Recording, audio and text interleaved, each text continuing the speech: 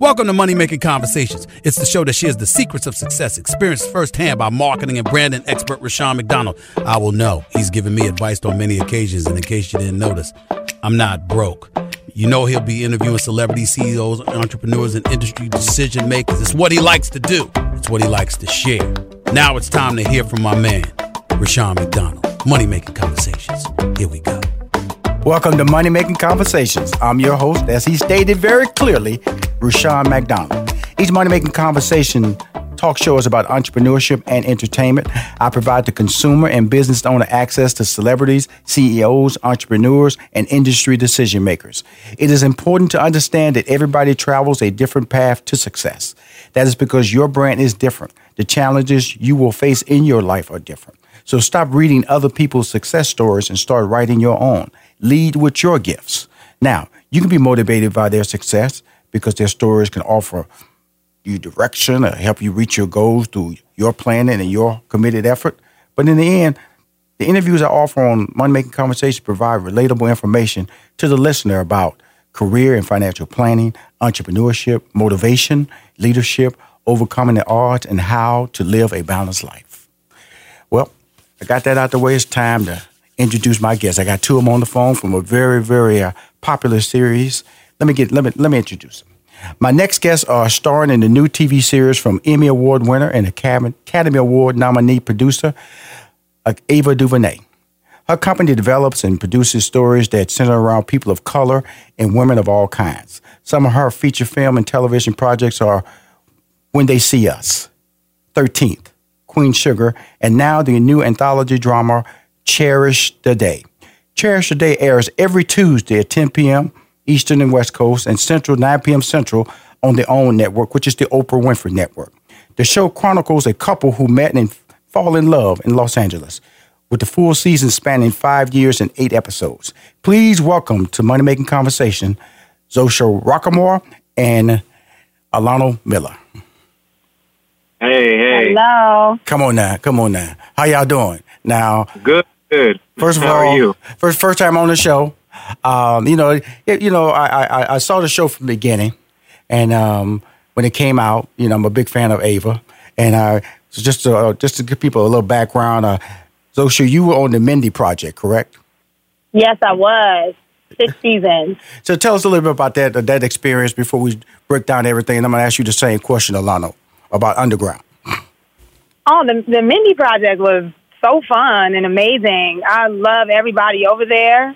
Mindy Kaling is an amazing woman and artistic mogul and a brilliant writer. So Yes. to get to work with her was super cool. Mm-hmm. And we just had a good time. It was a half-hour comedy with a lot of improvising. We would be on set rolling, just like dying in stitches, having a great time pretty much every day. So that was super fun.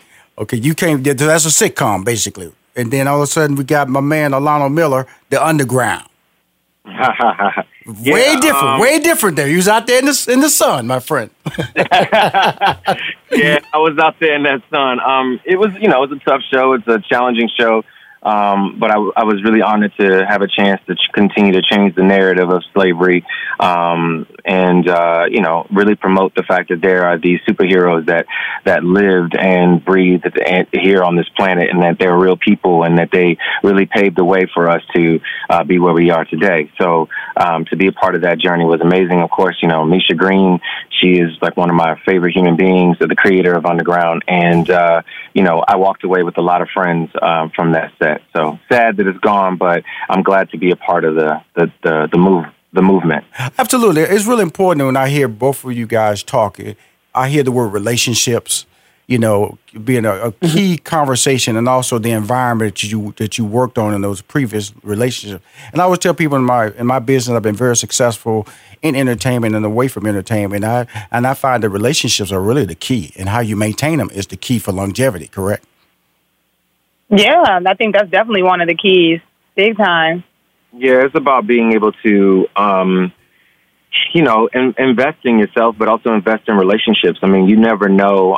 You don't do it for the fact of, what you're going to get from them, but you invest in those relationships because you want to be challenged, you want to be sharpened, and you want to learn more and become a better person, better artist, whatever it is. And so you just have to stay open and be a sponge. Cool. Okay, I'm talking to Xosha Roquemore and Alano Miller, stars of the OWN television series Cherish Today. Now, they gave me a quick description. This is the narrative will unfold to reveal significant moments in a relationship that compel us to hold true to the ones we love, from the extraordinary to the everyday. Now, that's what they sent over to me. This was my takeaway from the series when I watched so far. It's a show about trust. It's a show about follow your passion. Don't live your life through other people's dreams. Don't judge based on your perception. It's all right to be different. It's all right to dress different. It's all right to talk different. It's all right to dream different. And more importantly, a real relationship is more than good sex. Yeah, right. All those things are right. Yeah. And the reason I pull those things out of it because that really is what Money Making Conversation is all about. I always talk about follow your passion. I always say lead with your gifts, and that tone keeps ringing over and over because you guys are a very distinctive personality. So starting with you, Xosha, explain to everybody your character, and then Alano will follow up with yours, so we can just start developing this show concept of the people who may have never heard of the show that we want to drive into the show and realize they're missing something special, and they should go to the backlogs and catch up because it's one of them series where you just can't stop in. You just can't drop in this series. Yeah. You can't drop in episode 5, because you got to go to that one and just start build that information up because Xosha got some character flaws in there, and my man Alano character, he got some character flaws, but that's what makes a beautiful couple. That's what makes this series so perfect. So Xosha, tell us about your character, Gently. Okay, my character, Gently James, she's a free spirit. She's from South Los Angeles. She grew up. Why is that funny? Because I've lived in Los Angeles for 15 years. I know exactly what South Los Angeles is, West Los Angeles. Mm-hmm. Yeah, she's from South LA, from the West Adams area specifically. Mm-hmm. She wasn't, her background was it wasn't traditional. Yes. She didn't really have her parents. Right. But she has this network of people who uncles were like her parents for her, and those are like her loved ones. So she kind of has like a maid family. She's a world traveler, right? And she's just a woman, kind of like taking life as it comes and doing things on her own time, in her own way, with her own flavor. And then she meets this guy who kind of challenges everything that she thought she was about. And I feel that. Hold on, Lano. Let me stay on it for a minute because I don't want to get into now. Xosha, in watching your character, I sensed a large amount of fear. That's why I talked about trust. And I don't want to give away too much of the character layout of why you have those trust issues and why you are a traveler and why you like I said, you're a frog without a pad to stay on. You just keep hopping from pad to pad. Well, I think Gently's background had some trauma in it, and I think the trauma led her to not trust people as well. She's like she got traumatized pretty early in her youth. She's kind of carried that with her, and it manifested in one way that it manifests is her not being able to trust easily. Right. And another way it manifests is her wanting to get as far away from where she came from as possible and kind of just see the whole world and become a more worldly person who's not just, in South LA for her whole entire life. Because I think she saw very early on that, like, if she stayed there and got into that world, maybe, she wouldn't end up where she really wants to be. Right, because your personality drives that character, that worldliness, that ability to, like I said, go from Germany, to go from some different places that allowed you to like either be a waitress here or just anything, or work at a park or be a lifeguard or whatever at this location, just to earn money for the experience. Like you said in the show, one place you was only there for one day, then you hopped out because the earthquake. Then you can jump out real quick. And so, and it was just, I just really loved the writing and the style of it that with your character, because it's important that you bought into the character. So talk about how that whole process as an actress, getting the script and you making that character yours. Well, when I first got the script and looking at the character, she was just very relatable to me. So I had a pretty easy in to Gently. I didn't have to I did a lot of work, but I didn't have to work too hard to understand her, because I kind of innately did. I didn't have a traumatic background like she did in that way. I have my own trauma in other ways, because everyone does. Absolutely. But I'm from South LA, my own self. I grew up in the Crenshaw area. My mom and them are from Compton, so Absolutely. I knew what it meant to be from Compton, but not of Compton, whatever people think that means. I feel like whenever we see these areas represented in media, it's always about gang banging or about folks not having enough money for food and things like that. But I was I'm from Compton and we always have food, and I went to private schools. I went to NYU, so I feel like I got to bring a lot of that to Gently. The fact that she was from West Adams, but she's been to Greece multiple times and done all these things. I felt like that was just really realistic. She was a whole person and a black girl, and we don't see that often, a whole black woman. And I thought that was important too in that character. Like I said, being that I lived in LA for 15 years, every neighborhood that you're talking about, and I did radio in LA, so I knew how people perception of doing their life, or being in Compton drive-bys, being in South LA or whatever, Crenshaw area, don't go over there at night, don't go over there, and even black people would even question the community, and so you have to deal with that. And then I'm gonna shift over to the reason I wanted to set your character up a little bit more, because a lot of those values you talk about, those perceptions, were built into Alano's character, and that's what I loved about it, because he really played that character true to form, and that's what I loved about it. Talk to us about your character, which is Evan Fisher. Well, yeah, so Evan Fisher is, completely the opposite of Billy James. He has a tech background. He is, mom, dad, very successful sister, very successful upper class background, went to Stanford. It feels like a guy who's done everything right, at least what he thinks is right. So he lives within a box. He's confined, and he's been conditioned to look at the world from a specific point of view, and doesn't live, isn't from South LA, but he is from Torrance, California, which is a place that has culture, but is not known for its people of color. Let's just say it like that.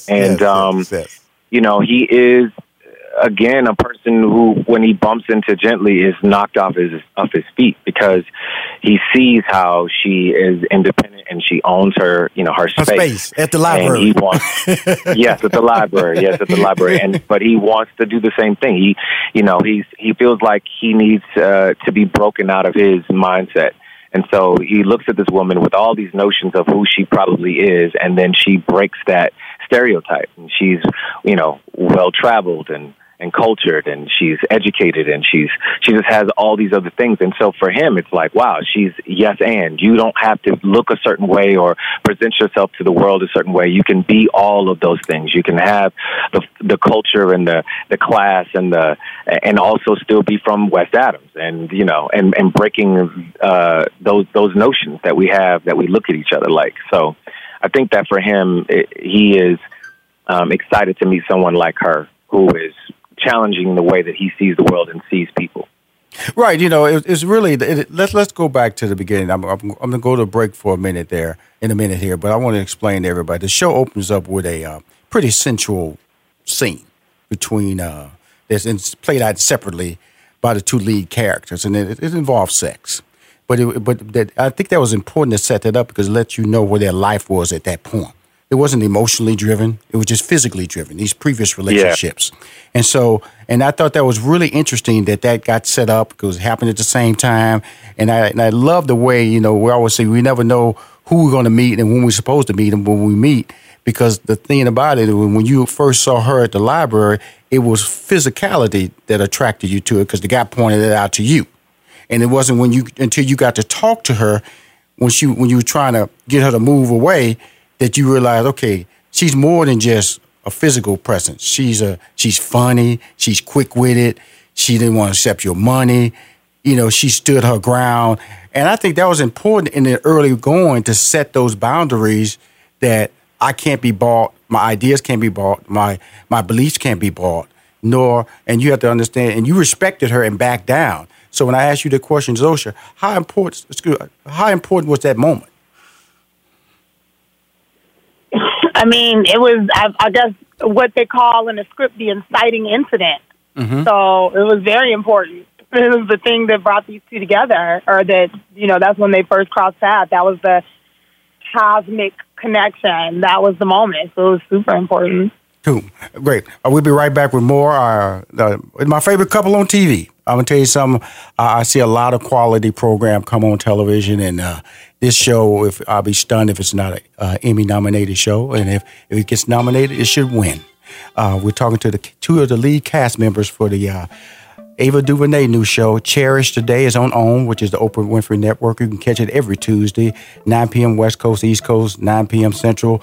Talking to Xosha, Roquemore, and my man, Alano Miller. Be right back with more Money Making Conversations.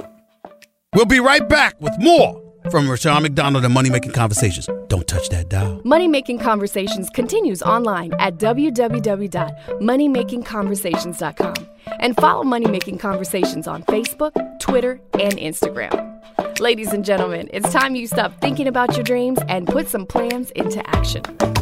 Hi, you're listening to Rushion McDonald, and this is Money Making Conversation. The thing I love about Money Making Conversation, I bring individuals who are living their craft, who challenging themselves to do what they want to do with their dreams and not being guided in a different direction.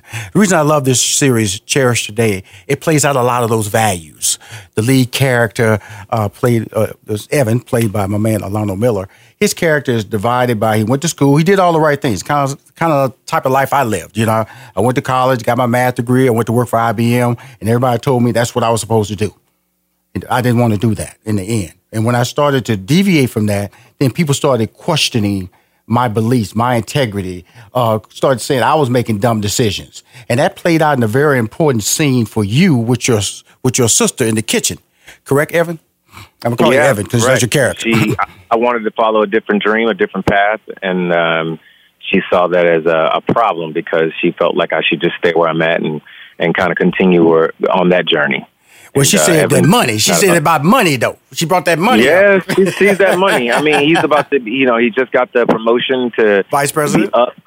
Vice president, yes. And then, but at the same time, that's not really his dream. His dream is to start his own company and venture out and start this app, Zubiri, that he has been talking about for years. Right. And gently inspires him and encourages him to actually take that leap. And that's really important. Let's go to your character, Gently character. Mm-hmm. You start out this show with an incredible actress, Cicely Tyson. Miss Tyson. Come on now. I apologize. Miss Tyson. Got to do it right. And, yes, I'm going to tell you something. When watching her, she's funny. She even shares a little dance with my man, Evan. Character. Oh, yeah. She's defiant. She's opinionated. They didn't just throw her some lines. She's acting in this. Yes. She's acting and she's dressing up. And, recently she was in the new Tyler Perry movie, A Fall from Grace, which she doesn't look at all like that character. Because she plays, beat up, homeless type looking lady in A Fall from Grace. Talk to her about that relationship. And what did you learn in working with a young lady, Miss Tyson like that, Miss Roquemore? Well, the relationship between Gently and Miss Luma, which is Miss Tyson's character name, is just amazing and beautiful. Miss Luma is an actress and singer of stage and film, but she never really got the big break that she deserved because of timing, essentially, because of the time it was, and Black women weren't getting breaks like that, and especially chocolate Black women. So she went on to be a teacher in LA Unified School District. And then when her and Gently are together, Gently is her caregiver and, like, lives there with her. And she's almost like a mother figure for Gently because Gently doesn't have a mother. Right. So it's a dope symbiotic relationship. And working with Ms. Tyson was absolutely amazing. She's so good. She's so beautiful. She's so present. And she's a brilliant actress and such a legend and a queen. And so it was just really a masterclass each day. And just getting to be around her and just ask her casual questions and, like, see what she likes to eat and see what her process is in terms of approaching a scene. Like, it was just cool to just be there and observe. And she's super sweet. So, yeah, it was definitely a cool bucket list type moment. Well, you know, it really was interesting watching you. Every time you was in a scene where it almost felt like it was a genuine relationship. That's what I'm gonna just tell you both. You know, I'm gonna just tell you both. What sold me so much on this series was the chemistry. Was the I felt there was a genuine relationship struggle between the two of you. I felt that both of you truly came from different worlds, and I understood the differences. And when I say that, Alano, your character you played the character Evan on the series Cherish the Day. When you first came by and met Michael Beach, you really played that character correctly. About you had your little Tesla parked out front, you was worried about it. Talk about walk through that little moment. Cause I felt I'm saying something, brother. I've done that. I've done that when I went into Crenshaw, so I know. Right. You know. Right. I mean, you know, stereotypes are very powerful when they're created by media. And so, you know, that's what he has an idea of, walking into this situation where these brothers look like, you know, looks like they about to, you know, whoop your behind. Absolutely. Absolutely. Absolutely. I don't know. I mean, I think, you know, he's a very, he wants to present himself a certain way, and he isn't those things, and he gets, you know, confronted with a fear of his. So I thought in that space, you know, this is outside of his circle, and he wasn't expecting that. I think he was expecting to you know, not bump into her, you know, her uncle and all his friends and no, all of them were uncles now. Let's go. Remember in the end, they were all uncles. Oh now. yeah, all of them were uncles. They all uncles. Let's say the terminology right. You thought they were thugs. You know, your character thought they were thugs. Yeah, I think my character definitely thinks of him that way. Like, he doesn't think that he's in a safe environment. I'll just say that. Yeah, because you kept looking back at your car, and then Michael Beach character, I got this. Don't worry about this. I got this. Absolutely. I mean, you know, he believes in the stereotypes. You know, he does it. He didn't leave any room for them to show their character at all. And then, you know, the interesting thing about it, and that's the beauty of how Ava DuVernay put together this series. She peels back little pieces right there because Gently's character, played by Ms. Roquemore, she noticed that, and it plays out in the scene later on when they get to Carson, you know, because the thing about it is that because his character has always been successful. I'm talking about Evan's character. Has always been successful. You know, he feels that he can intellectually understand. You can do it this way, and then you have Gently's character saying, "Why should I do it that way? I have no opinion. Why do I have to go and buy a new refrigerator? Why can't I use this? What's wrong with this?" So you see people having different values being played out before you, and at times, I thought you guys were improv. Was there any improv going along with, or you guys just stuck straight to the script? There was a little improv here and there, yeah, for sure. I mean, our vibe was very much, because Xosha and I have known each other, there's a trust there. So we wanted to come to play, and Ava wanted the collaboration as well. So we definitely did that. It showed, and I thought that it had to be there because there were certain lines and there were certain movements and there was certain extra, some street language thrown in. I go, I know they didn't write that line. I know they didn't write which I know is good because... Was written. Yeah, but I know it was good because I was going, this is really, really tight. This is really, really clean, you know. And like I said, and I'm just talking in generic terms because I want people to tune in and see the show. I don't want to tell everybody the actual show because there are certain moments that I'm talking about that if I reveal, it would take away the path, and you should have that moment that I had when I watched the series, when I went from episode 1 to episode 2 to episode 3 to episode 4, and next Tuesday coming up, it will be episode 5. Remember, there are only 8 episodes in this anthology. And the guy, Michael Beach, if you're not familiar with him, he recently starred in the Aquaman series and made over $1.2 billion worldwide. And let's go to my favorite girl. I many times as a writer and producer, I got an opportunity to work with her, and she showed her colors as your mom, Anne Marie Johnson. I mean, it was an honor to work with her. She's an amazing human being and super talented. And of course, growing up watching her in living color, and I mean, she's a beast. A beast, brother. I would tell you something, man. I hope I'm not gushing too much, team. When I say that, I mean that when you see something special, and I've been fortunate to see a lot of great work in movies and television and stage. And when you see a show like this that's played out and the chemistry between the two of you, and then the actors that are added to the cast, like I mentioned, Miss Tyson, which is Miss Cicely Tyson. I mentioned Michael Beach. Now I'm at Anne Marie Johnson. And then you had my boy who I worked with on the Parkers, Dorian Wilson, who played your dad. Yeah. Yeah, Professor Ogilvy, as I like to call him.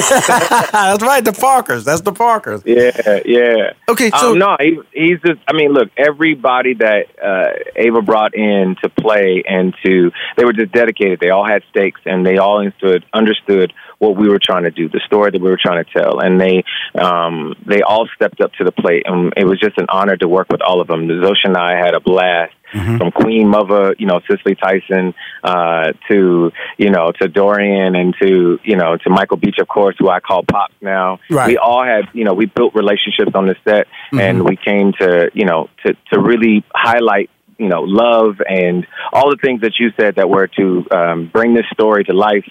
And, so we understand you're gushing. We love that you're gushing. We thank Ava for this opportunity, as well as Own for having us and really just breaking it down that love is still possible and that it's out there in the world, and that we got to just keep our eyes open for the possibilities and to stay the course and to follow your journey, follow your dreams, follow your desires, and, but also do the work. It's not enough to just say it. So, and that's what I was saying is that, I hear so many people in this show. When I watch this show, this is why I really, really like the show. I'm talking to Xosha Roquemore, and I'm talking to Alano Miller, and they're the stars of Cherish the Day. Please watch it every Tuesday on OWN. That's 10 p.m. Eastern and West Coast and 9 p.m. Central. Guys, enjoy yourself. I appreciate you coming on my show. Thank you so much. Thank you so much. Hi, if you want to hear more episodes of Money Making Conversation, you can always go to moneymakingconversation.com.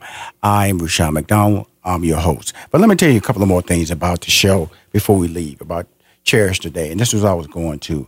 And I really appreciate the two cast members coming on the show. Lauren Lott plays her girlfriend, her ride-or-die girlfriend on the show. When I say that, Xosha Roquemore's character is Gently James, and Lauren Lott plays her friend in the show. She's from American Idol. So they took talent, and if you know Lauren Lott, she's a singer, and she was on, like I stated earlier, American Idol, plays a great character. All the characters went together. They all communicated. They all carried their role accordingly. But again, at the early part of my interview, I talked about what was my takeaway from the show. It's a show about trust. And we know how important trust is. We always talk about trust. We always talk about either trust your friend, trust your loved one, trust the situation you're in, trust your belief, trust your gifts. This series talks about that. It's a show about follow your passion. I always talk about that on this show. I always talk about lead with your gifts. I always talk about it's time to stop reading other people's success stories and start writing your own. That's what these characters are about. They're just playing out in different roles, but they're coming together as a couple. And as a couple, you will have problems. You have to accept responsibility of what it takes to make a couple coexist. Don't live your life through other people's dreams. I lived that. I did that in my personal life. A lot of people are doing that every day right now, and they need to stop it. That's what one of the major takeaways I took from Cherish Today. People will always question your decision. Ride or die with your decision. You hear that term, ride or die a lot? Ride or die on you for a change. And stop riding or die with somebody helping you ride or die. Believe in your dreams. Don't judge. Don't be judged based on your perceptions or people's perception of you. That's what this show plays out. Like she said, there are no light complexion characters. There are the leads in here. Is a dark complexion young lady or a chocolate complexion young lady. Not the typical lead character that you would expect in a series as important as this. And it plays well. Xosha played that character to a T. I thought she was a round-the-way girl. For real. And Alano played his character to a T. I thought he was a nerd guy who had never been around black people in the hood. I thought that for real. And it's all right to be different. It's all right to dress different. It's all right to talk different. It's all right to dream different. That's all I talk about on Money Making Conversation. Is follow your dream and stop letting people change it. Stop letting people question it, believe in it, ride it out. And again, Money Making Conversation, this show, Cherish the Dream, to watch a show that had so many values that I preach and recommend and advise people to follow, and it's played out on a hourly series once a week. Watch it for the show, but also watch it for the values that you can take away from the show. I highly recommend all you guys, ladies, women, children, adults, kids, anybody who's interested in watching TV, watch the series Cherish the Day by the brilliant, I'm going to say brilliant, Ava DuVernay. She's an Emmy Award winner, an Academy Award nominee. You've seen her work. Now you can watch her work on every Tuesday. Cherish the Day, 10 p.m. East Coast, West Coast, 9 p.m. Central. My next guest, I'm so happy to, man, is when you bring people into your life or bring people on the show, you say, hey, man, this individual played an important role in why I'm able to talk on this show and have a concept called Money Making Conversation.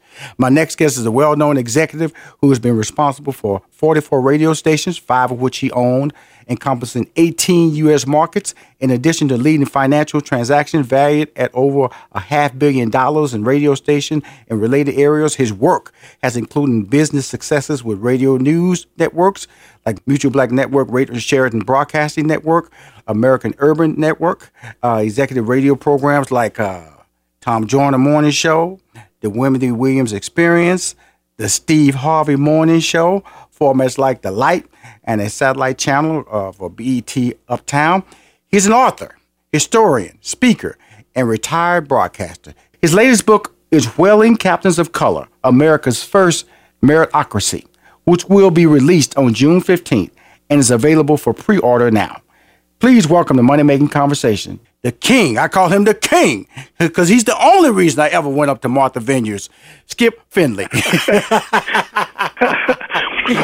Man, I can't wait for you to come back. I know you won't. I'm gonna come back, Skip. I'm telling you something, Skip. Let's talk. It was 2005. Everybody, 2005. Steve Harvey and I, we was attempting to put together a deal, led by Skip, to become a morning drive and possibly syndicate with Clear Channel at the time. It was going to be a joint partnership and all this. And so Steve and I, we went up to Martha's Vineyard, and it had to be the coldest day of the year. In the summer. It was in the summer, remember? It was in the summer.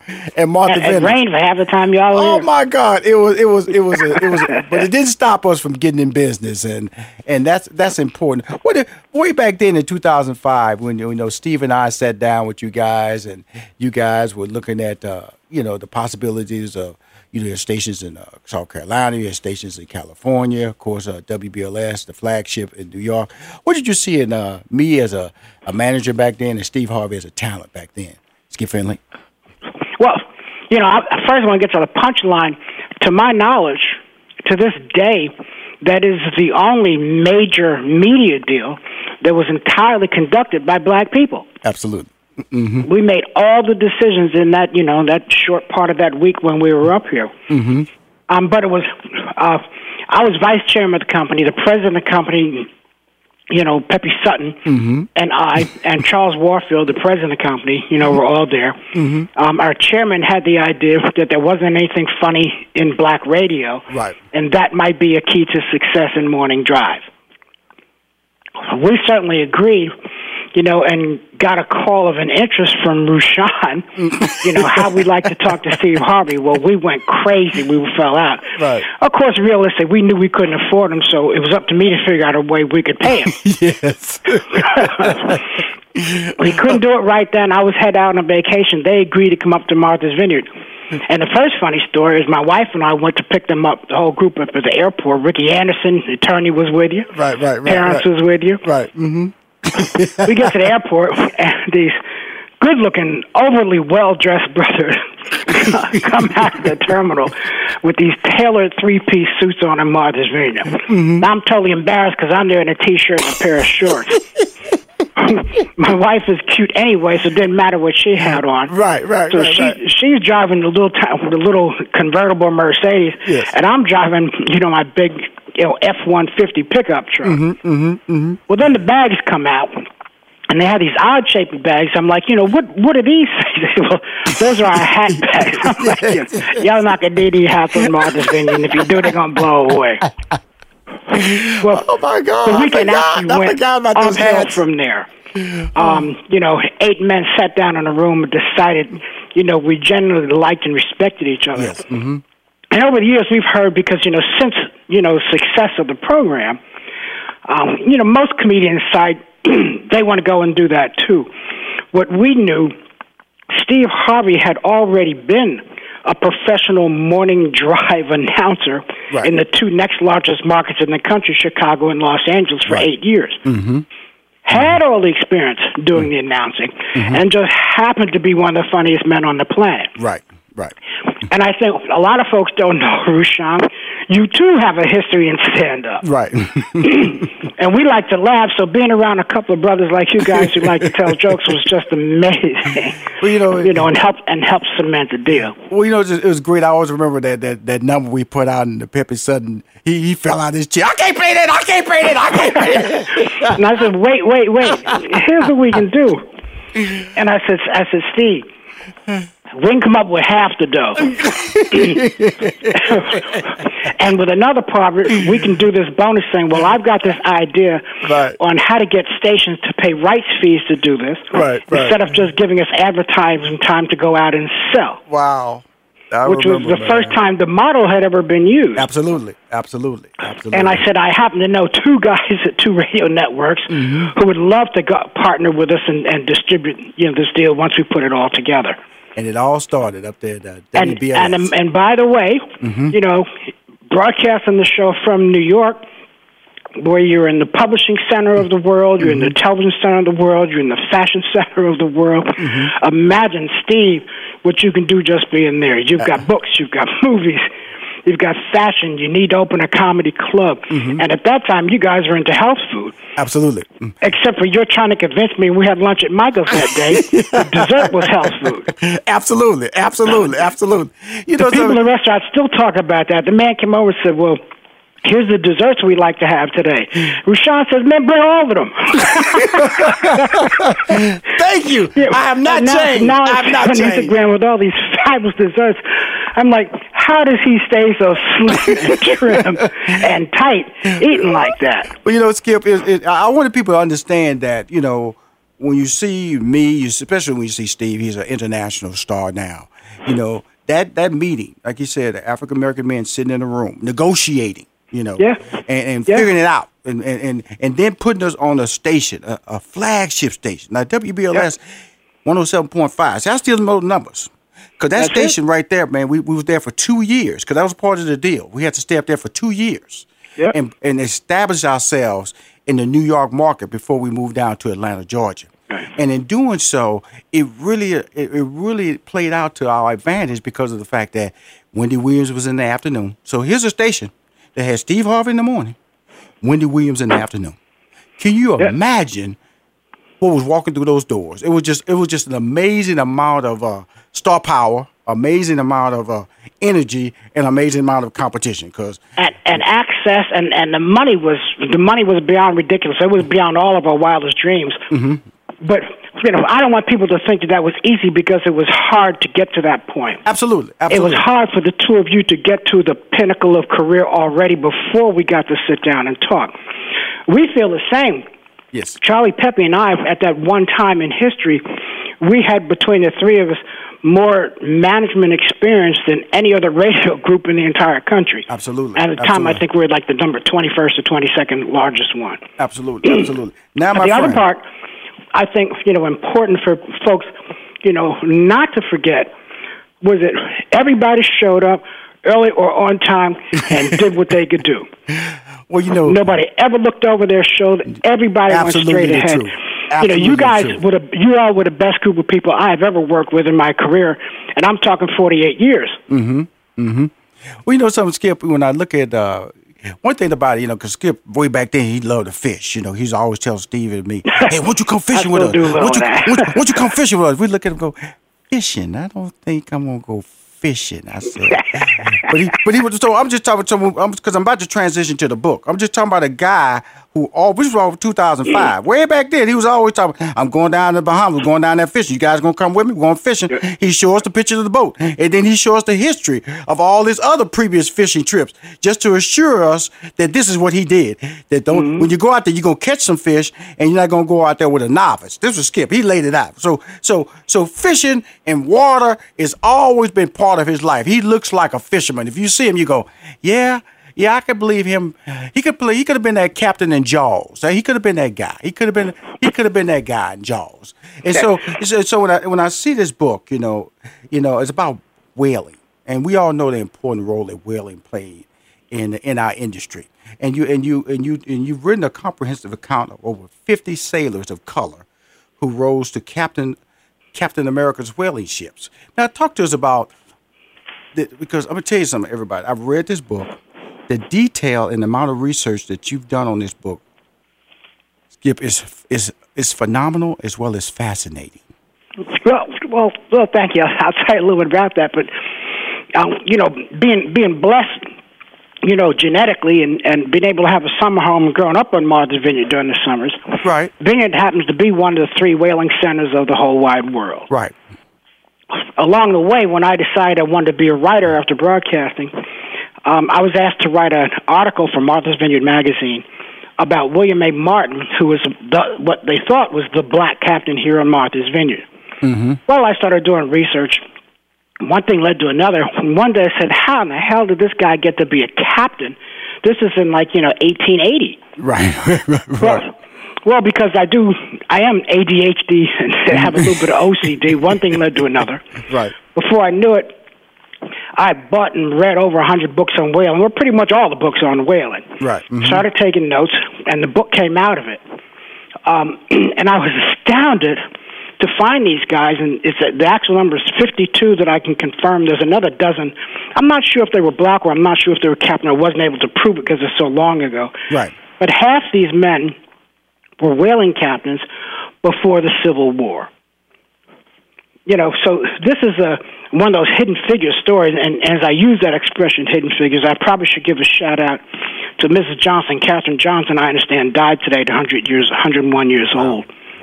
She was the lady in the movie Hidden Figures about NASA. Right. The one and the only one, I think Dr. Christine Darden is the only one who's still alive. That was a role played by Taraji P. Henson, right? Huh? That was Taraji P. Henson played her role, correct, in the movie, right? I think so. Yes. Mm-hmm. Yes. But I remember seeing that movie, Ken and I driving away from it, and I was like, damn, that happened while we were alive. We were adults. Right. How do we not know that story? Right. Right? And this is the same story. You're talking about, these guys all together brought back over $70 million worth of whale products. Mm-hmm. And whaling wasn't about food, it was about oil. This area, the neck of the woods where I am, was pretty much the Middle East. Right. Nantucket, New Bedford, Martha's Vineyard. That was the oil. This is the oil that lit our homes, that heated our homes. Street lights. Eventually lit our streets and lubricated the American railroads and began the Industrial Revolution. Mm-hmm. And I've never heard a mention of it, of these guys before, so I was astounded. And that's essentially what the book is about. And it was such a difficult activity. About 175,000 people did it over the course of its lifespan, 240-some years. 90% of those people only went once because it was so difficult. Right. Black guys didn't have any place else to go. Wow. Well, hold that thought right there, Skip. Hold that thought, Skip, because I want to come back in the next break and get more detail because I want to know. I'm going to just tell everybody about this movie. I want to tell everybody about this book, the detail, the research. Wow. That's all I have to say. Skip Finley, be right back on Money Making Conversations. We'll be right back with more from Rushion McDonald and Money Making Conversations. Don't touch that dial. Hi, this is Rushion McDonald, the host of Money Making Conversations. You say to yourself, who calls Rushion's show? Please welcome to Money Making Conversations, comedian Dion Cole. A lot of people fail to realize when you look in the mirror every morning, you pass the most unique thing in the world. And I talk about this in my stand-up. You are unique in every way. You got to look at what's unique in you and then capitalize on it. Money Making Conversations continues online at www.moneymakingconversations.com. Hi, this is Rushion McDonald, and you're listening to Money Making Conversations. I'm interviewing Skip Finley, his new book, Whaling Captains of Color, America's First Meritocracy. Skip, tell us about, we were talking about the research. What exactly is a whaling master? Let's talk about that. What exactly, I want to start breaking down verses. The word master and captain are used interchangeably. Okay. Mm-hmm. Master really, though, is a better word because that man in charge of a whale ship was omnipotent. Okay? You know, when you're on a trip that averaged 3 to 4 years, and they were, you couldn't have problems aboard ship. Right. Okay. The captain was the surgeon, the captain was the boss, the captain decided where we're going to go, when we're going to go. Hey, Skip, talk to me. You're telling me that, okay, now, when a whaling ship went out, it didn't just go out and come right back. No. They went out and sailed the world. There is a beautifully decorated map in the New Bedford Whaling Museum, and it has an uncountable number of dots on it all over the world, red dots and blue dots, you know, standing for the type of whale, a regular whale, right whale, they called it, or a sperm whale. You can't count them, okay? You know, these were the men, these whaling captains, in chasing whales, literally mapped our oceans, identified all of the islands in all of the oceans around the world. Mm-hmm. That's how long these trips took. The longest trip was a little over 11 years. Okay, you know, the captains changed several times, the crew same several times, but the boat from the place it left and came back took 11 years. Okay, hold on, Skip. Okay, see, you know all this now. Rushion read the book. Now I'm hearing you talk very comfortably about this, but listeners are hearing this for the first time. So right. A boat left the dock, let's say New Bedford, okay, in Massachusetts, did not come back for almost 11 years. Yes. Okay, how did they get paid? When did they drop off the oil? What was going on? All right. The boat would leave. Most of the time they'd leave New Bedford up here in New England. They head over towards Cape Verde, which is off the coast of Africa. Along the way, they would hunt for whales. Once they found a whale, they would drop 3 or 4 smaller boats. The men would row out, 6 men would row over to that whale until they got close enough. Hold on. You got off a big boat, got in a little bitty boat, and rowed to the big whale. That's right. And the big boat wasn't that big. The big boat was like 120 feet long, most of them. Oh, my That's goodness. not very big. Okay. That's about 6 cars lined up end to end. Okay? So they get off the little bitty boat, get in these little rowboats, going up to the whale. About 30 feet. Okay. These little rowboats, and they're chasing animals that are 100 feet. You know, or here's a football reference for you. Okay? The smallest whale, a dwarf sperm whale, is about 340 pounds. About the size of a defensive tackle. Right. A 300,000-pound blue whale is about the size of the entire NFL. So these men would row a boat over to one of these huge animals. You know, 80 to 100 pounds is probably about the size. They would roll it to it and stab it and keep sticking it and stabbing it until it died. Meanwhile, it's pulling them all over. So they might wind up, by the time the whale rolls over and dies, they're 4 miles away from the big boat. Then they have to tow that whale back to the boat, cut up into little tiny pieces, put it in the fireplaces, melted down the oil. On board, they had the wood and the staves. They would put the barrels together. Hold on, Skip. Everybody in the studio going, what? What? Hold on. Because see, you've done all this research now. I know. You've done all this research. Man. That's why I'm trying to slow you down. Hold up, brother. See, we gotta take all this in now. Okay, a whale, because I went whale watching, okay? And a whale came close to my boat. I told everybody, turn around. I'm out. I didn't know it was going to be like this. Look here. Everybody, because I was on there with some other tourist people. They were mad at me. I said, hey. Y'all can stay out here. But they didn't tell me they were this big. Now, on TV, they look small. This little boat I'm next to, I had all kind of ideas in my head after I saw how close that whale came to my boat. Now, these people out there going out there making a whale that made me nervous, there was a happy whale. That was a happy whale I was running away from. They were making a whale that big angry. And you ain't stuck him. That's right. And chances are the whale you saw was a right whale, so it didn't have teeth. Like a sperm whale. That was a highly valuable one. Their oil was the best because it didn't make smoke when it burned. Oh, okay. So they made candles out of it first. That's how it all started. Okay. And by the way, thankfully, whale watching is now a bigger business than whale killing ever was. Right. But let's get back to the whale killing, because that's what this book is all about. These African American men. But let me correct this: men of color.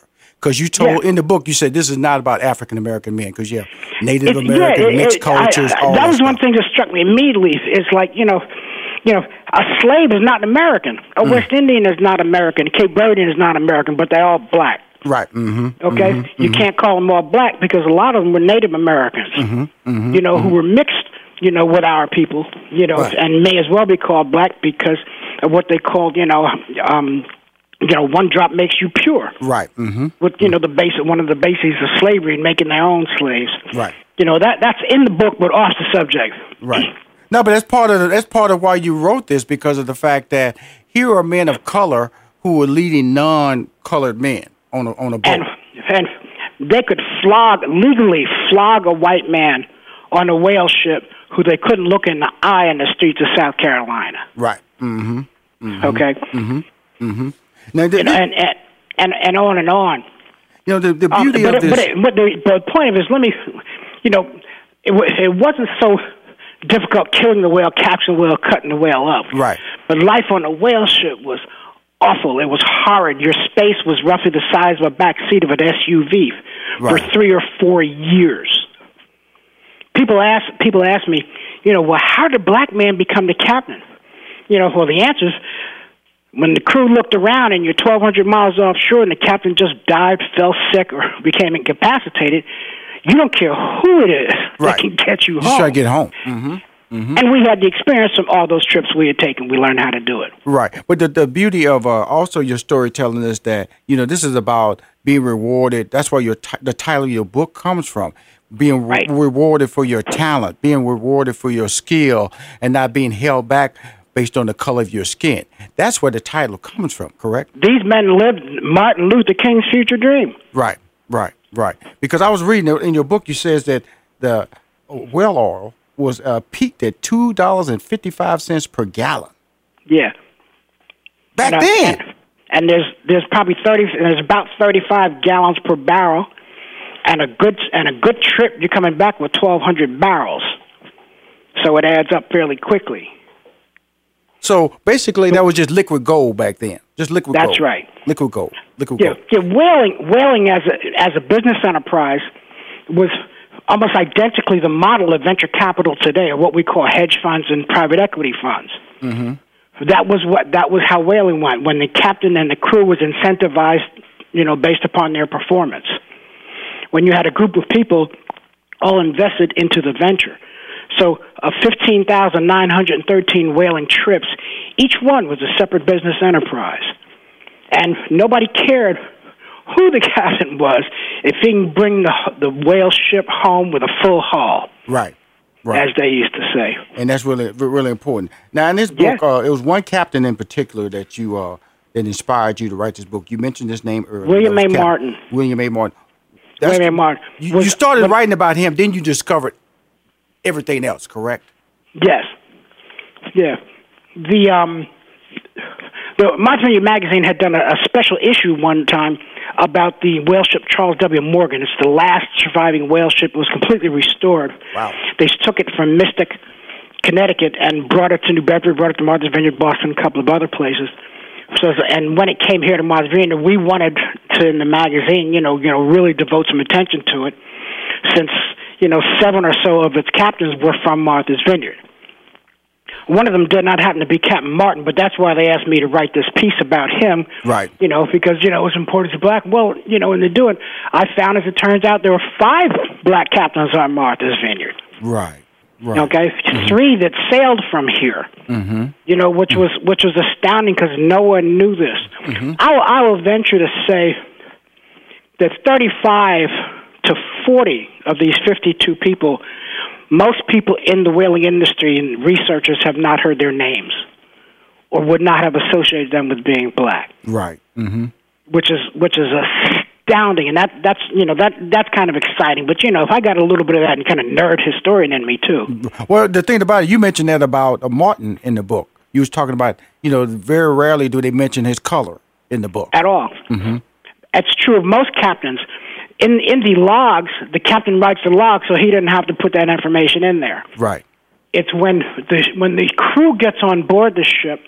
They had a man, the customs officer, and he would jot down the name, the height, how the people looked, the race, and things like that, on a piece of paper.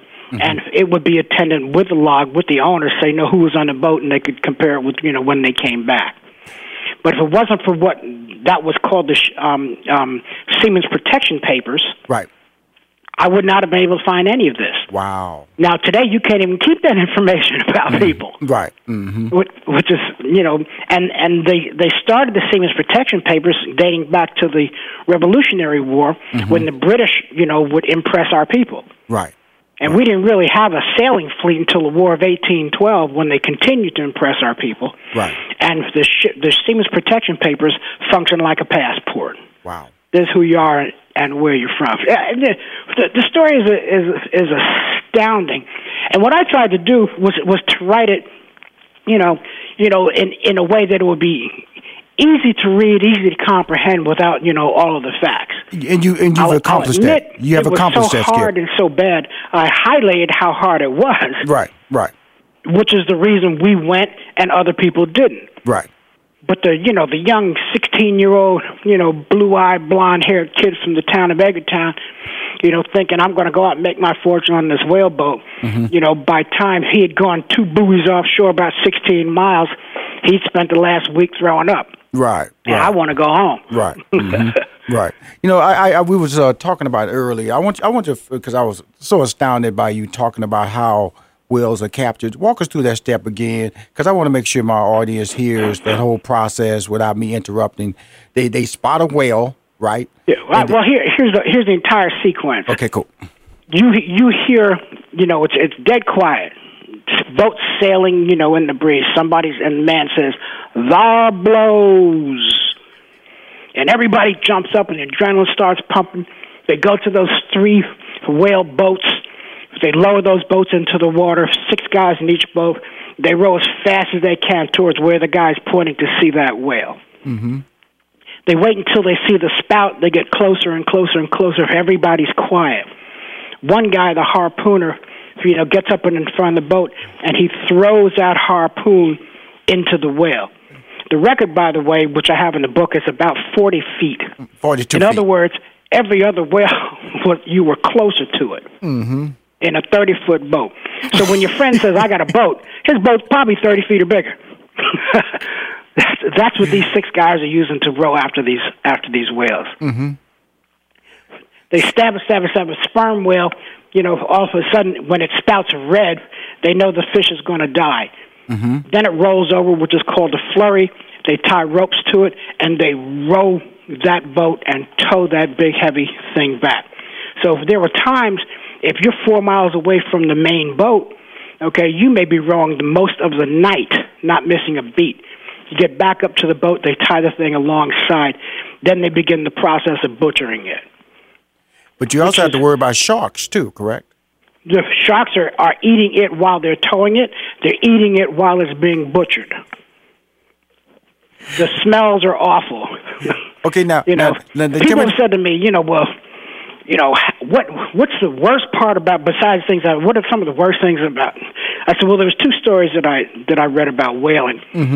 One was the man's in his bunk in the fossil, and he's not that concerned about being completely covered with roaches because they're eating the bed bugs. Another was they washed their clothes in urine. They have a communal barrel. Fresh water goes bad on a boat, so they drank other things. But how bad did your clothes smell that urine was a substitute to clean your clothes? For 3 to 4 years, this is your experience. But if that's your experience, versus being on a plantation someplace. Yes, sir. I don't know. Yes, sir. Yes, sir. Yes, sir. I don't know. All I know, Skip, this is I want to thank you for calling my show, man. You are just as engaging and entertaining as I've known you all those years. Again, the book is out. You can buy it via pre-sale. You can buy it online, Amazon.com. Pre-sale it right now. It comes out officially, June 18th? I believe it's the official date. June 15th. June 15th. And please buy it now because it counts towards your first week sales, and I'm trying to get towards at least one of those bestseller lists someplace. Okay, cool. Well, this is what I want to do. Well, give me a banner. I'm going to put it on all my social media because I'm telling you, I'm a fan of you. You know that. I'm a fan of this book. A great book, Skip. A book I love you, man. It's going to be a documentary. It's going to be a movie. It's going to be many things. And I want to get in line before a lot of people get in line to start talking about it. I'm already working on the fictional treatment of a slave who becomes a whaling captain. In fact, I'll tell you his name is Jubal. Jubal, my friend. We will talk soon. Thank you. But get those banners to me, okay? So I can get you on that bestseller. I'll post it this weekend. I appreciate you, brother. Thank you, man. Bye-bye. My next guest, the founder, CEO, and owner of Kika Stretch Studios, that is headquarters in New Jersey. She is the youngest female franchisor in the U.S.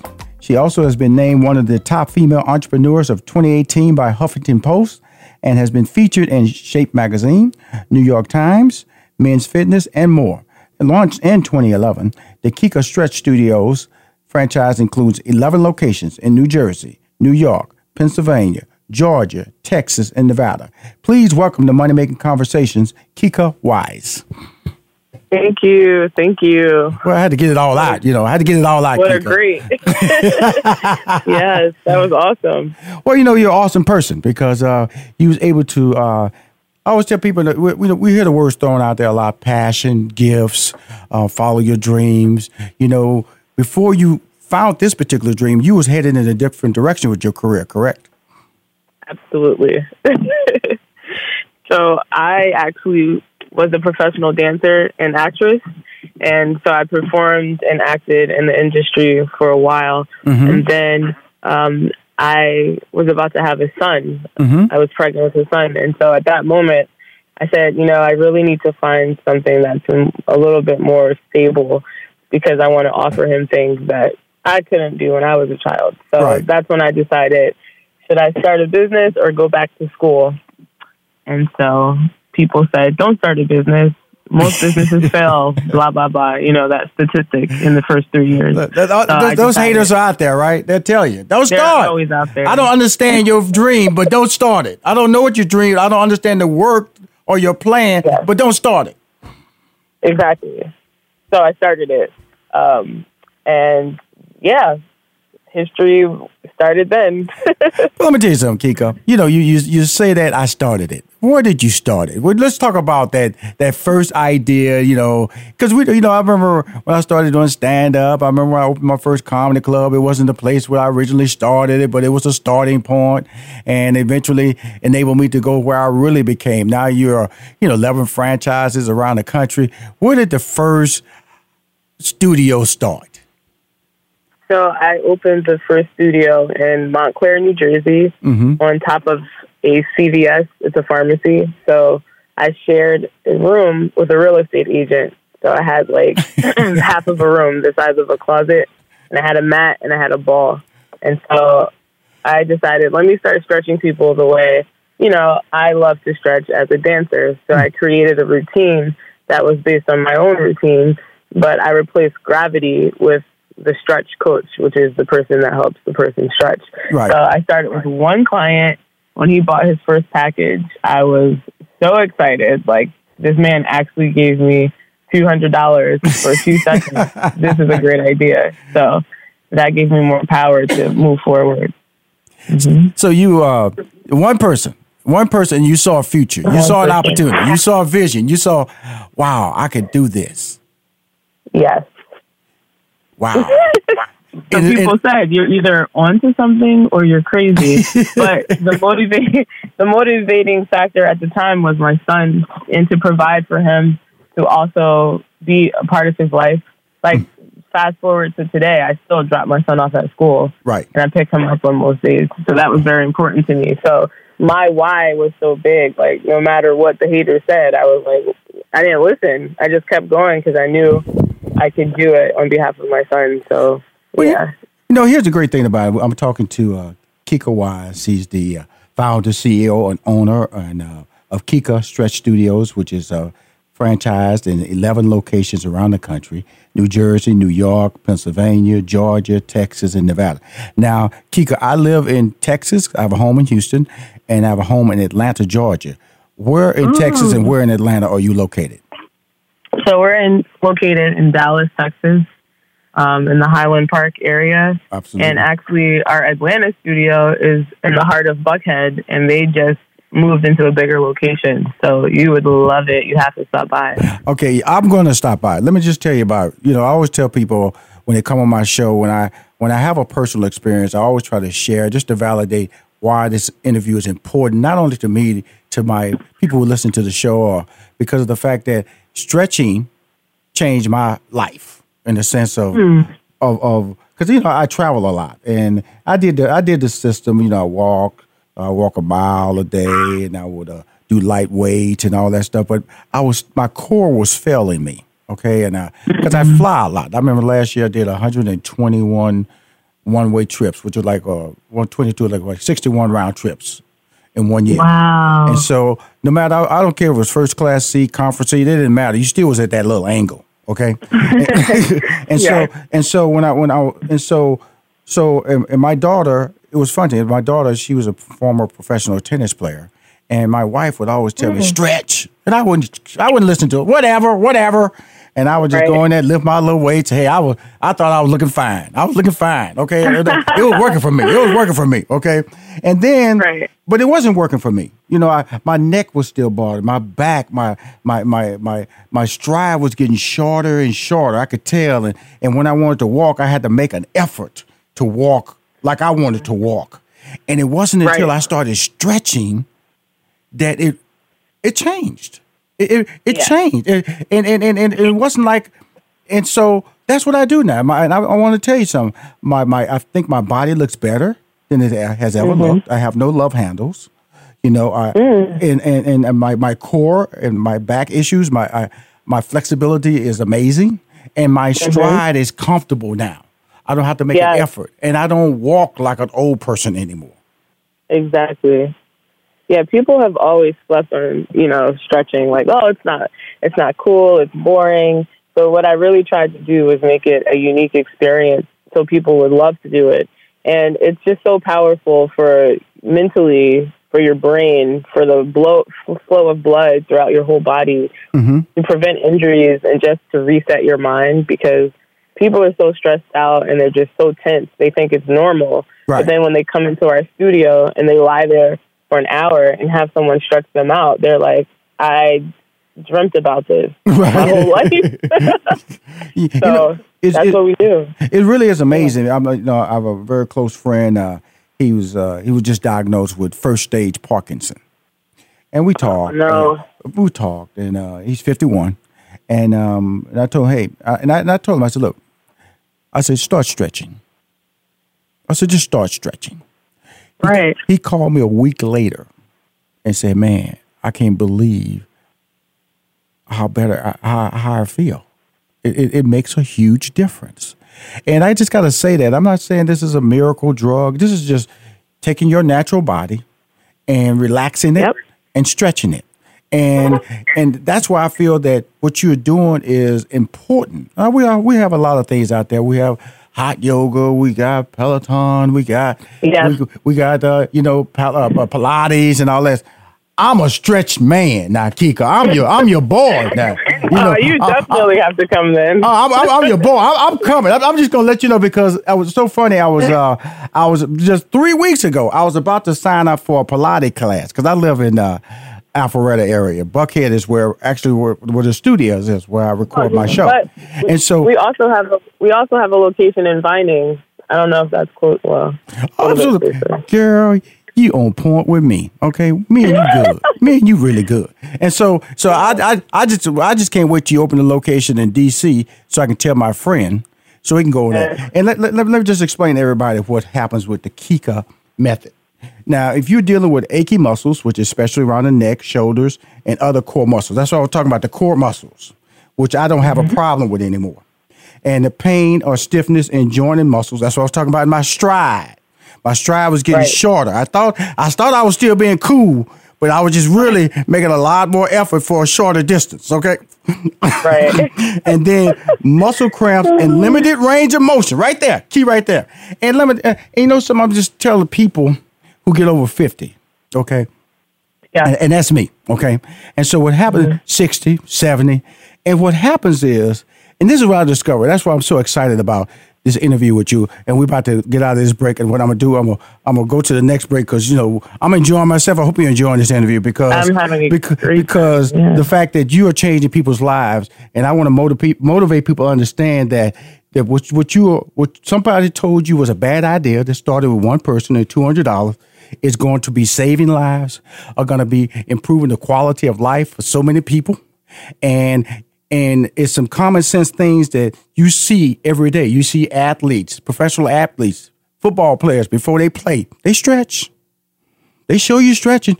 Basketball players, if you go to a game prior to the game, go early, basketball players, they're stretching. Yeah. They're stretching. Mm-hmm. They're not stretching because they just like to stretch. They know that's how they can play longer and don't get injured.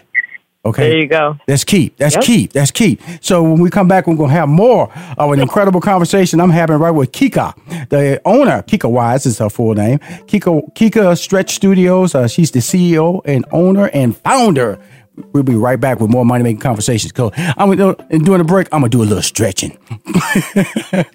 We'll be right back with more from Rushion McDonald and Money Making Conversations. Don't touch that dial. Hi, this is Rushion McDonald, the host of Money Making Conversations. You say to yourself, who calls Rushion's show? Please welcome to Money Making Conversations, Lala Anthony. We met, you used to always say, Rushion, can we talk? Can we talk? I always talk to you about everything. And looking at you and Steve Harvey, that motivated me too, because I would see all the amazing things you guys were doing and not just being on the radio. I felt like at that time and even now, people want to put people in boxes. Please welcome to Money Making Conversations, the incredible Nick Cannon. You're truly one of my mentors and one of the people that showed me that you can be multifaceted. You know for a fact now that you're about to capture an audience that's going to have a spending power for at least another 20 years. To me, it's like my happiness is invaluable. Money doesn't make you happy, but happy makes you money. Money Making Conversations continues online at www.moneymakingconversations.com. Hi, this is Rushion McDonald, and you're listening to Money Making Conversation. She launched it in 2011. It's an idea. A lot of people told her it was a bad idea. Why are you wasting your time? Go back to school. Go to something that they could understand. That's what I always talk about on Money Making Conversations. That a lot of people tell you your ideas are bad because they have not taken the time to understand your idea. So what they do is they warp or they wrap their information or their comments about what they know, what they understand, what they can relate to. So that's where mentorship comes into play. That's where you have to surround yourself with people who are like-minded. So they won't shut down your idea. They won't shut down. I remember when I was at IBM and I wanted to be a stand-up comic, and I went to some people who were working normal 40-hour-week jobs and told them I was going to be a stand-up comic. I was going to leave IBM. They went, "That's a dumb idea. You're going to leave a steady check. You're going to leave health benefits. You're going to leave a retirement package. And how much money are you going to make?" And I honestly told them, "I don't know." Well, the insults came faster. Oh, man. And so that's why I always tell people, we all have passion. We all have dreams. And Kiko, when I look at what you're doing, and you're a millennial, and a lot of millennials get a bad rap. They want it faster. They don't want to work hard for it. I'm just tell you, if I was your age and I had the technology that you have available to you today, when I was growing up, they'd be bad mouthing Rushion.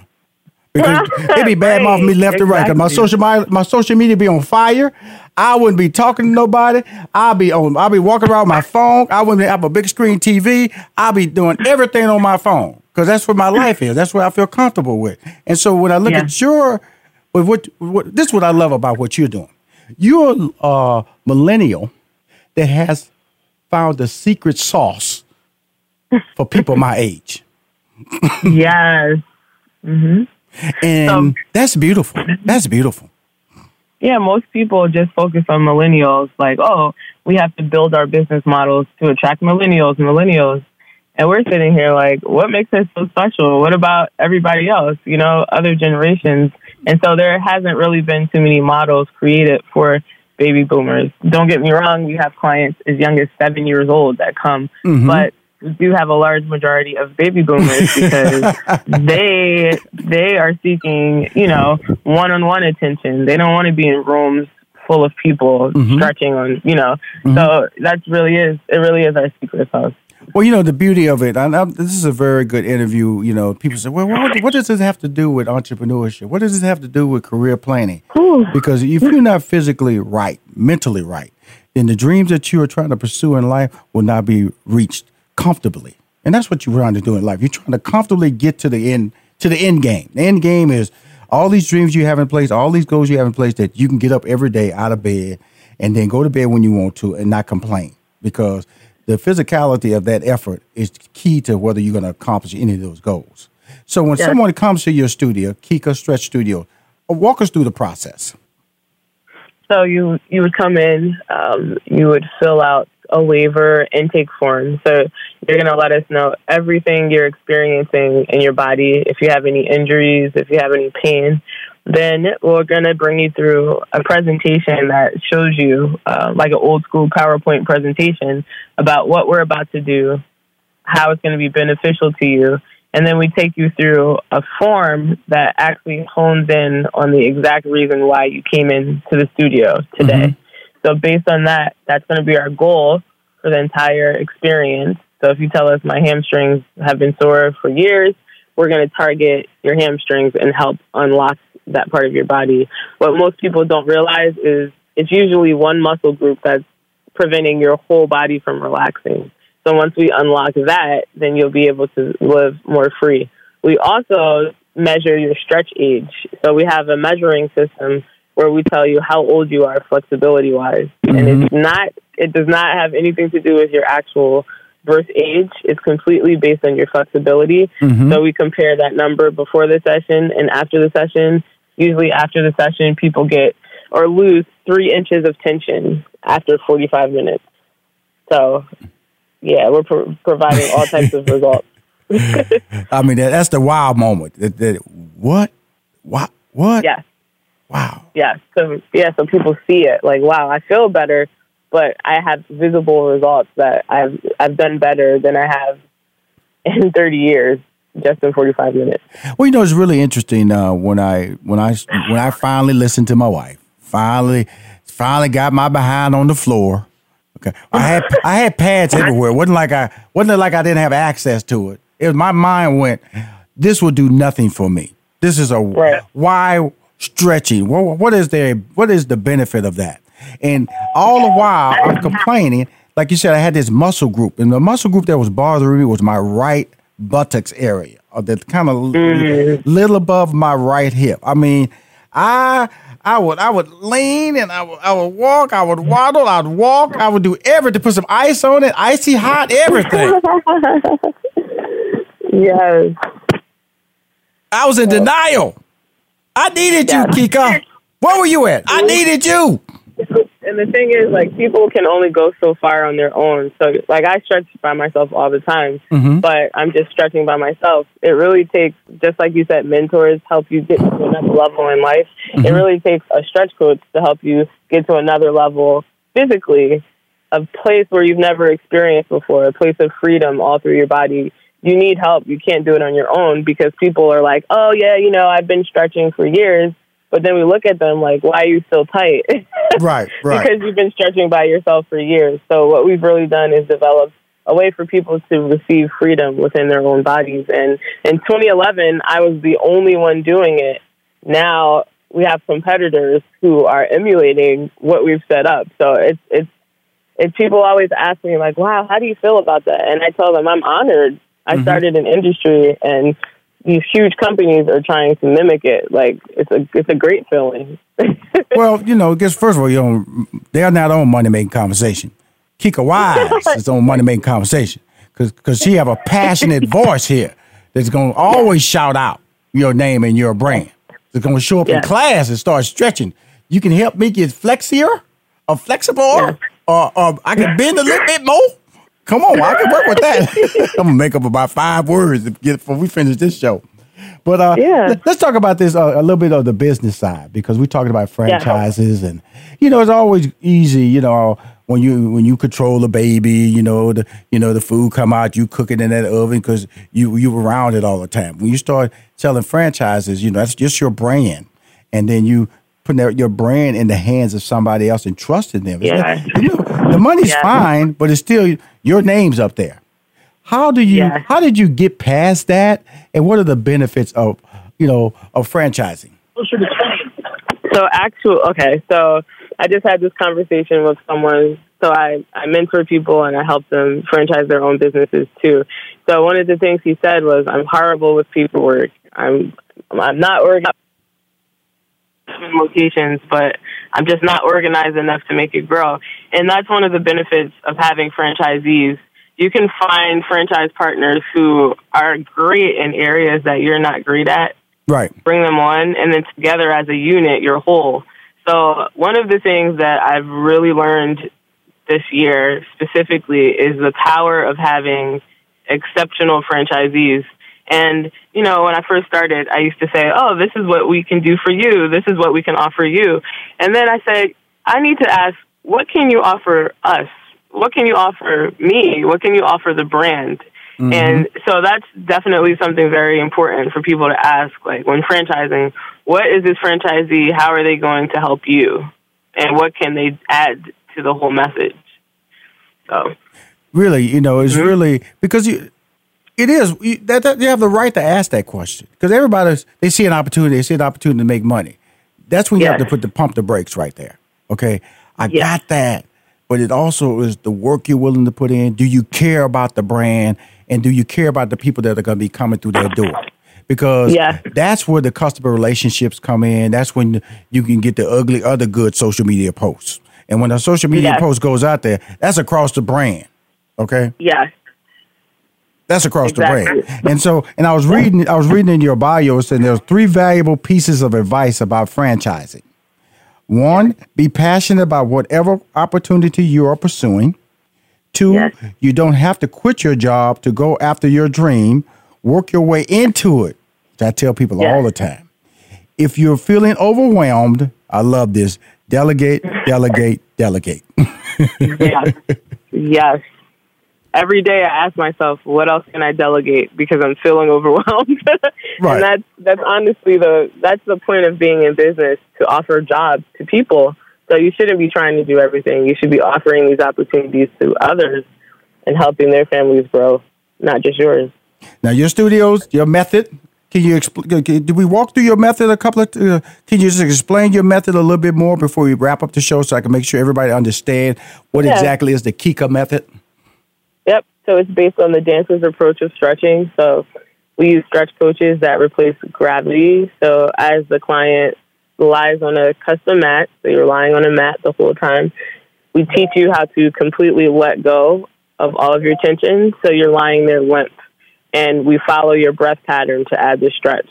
So imagine lying there completely limp. You don't have to hold your body up. You're just relaxed and having someone take you a bit further than you could ever go on your own. And that we do your entire body. We end it with a little bit of a tension relief treatment on your back. And then you stand up and you feel like a new person. Okay, I need to bring a pillow, blanket. We have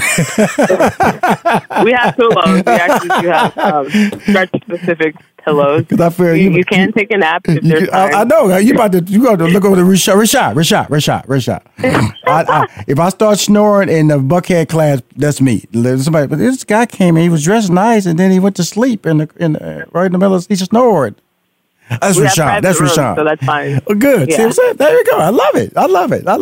So what's the future? What's the future? Kika Stretch Studio. What's the future? In 11 locations. What is the future? Yeah. So this year we're looking to add 7 more franchisees, qualified candidates that can really add to the overall brand. Mm-hmm. So of course, scaling and adding to the unit is always important. But then we're also working on creating a franchise university of some sort. So people who maybe don't have enough money to get involved, or people who don't see it as being an outlet, a way to, grow. We're looking to educate people on exactly what franchising is, because there's not really too much out there. Wow. So we're looking to help everyone. Wow. Mm-hmm. I'm talking to the youngest female franchisor in the U.S. In 2018, top female entrepreneur, was named top female entrepreneur by Huffington Post, and she's amazing. 11 locations and counting. She wants 7 or more in 2020. Don't limit ourselves on the number. If 12 comes, she's cool, because she knows how to delegate.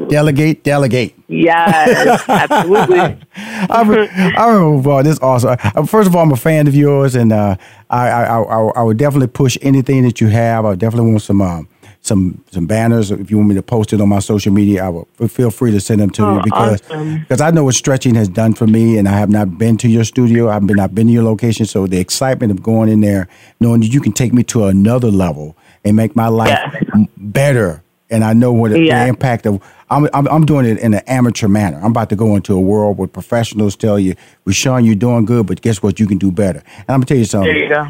If you can make me do better than what I'm doing now, wow, because I'm feeling great right now. And you're telling me, Rashawn, there's another level, and you come to my studios, we'll take care of you. I want to thank you for being on my show. I hope you enjoyed it. Thank you so much. This is Money Making Conversation. I'm your host, Rashawn McDonald. My next guest is the Vice President of Business Development and Operations for Live Nation Urban. The company was established to better cater to underserved audiences by developing original urban-focused events, festival brands, and strategic content partnerships for emerging, established, and classic hip-hop, R&B, and gospel artists. Please welcome to Money Making Conversation, Brandon Pankey. Good morning. How are you? Had to get there, man. Had to put a little love out there for you. Let everybody know who I'm talking to.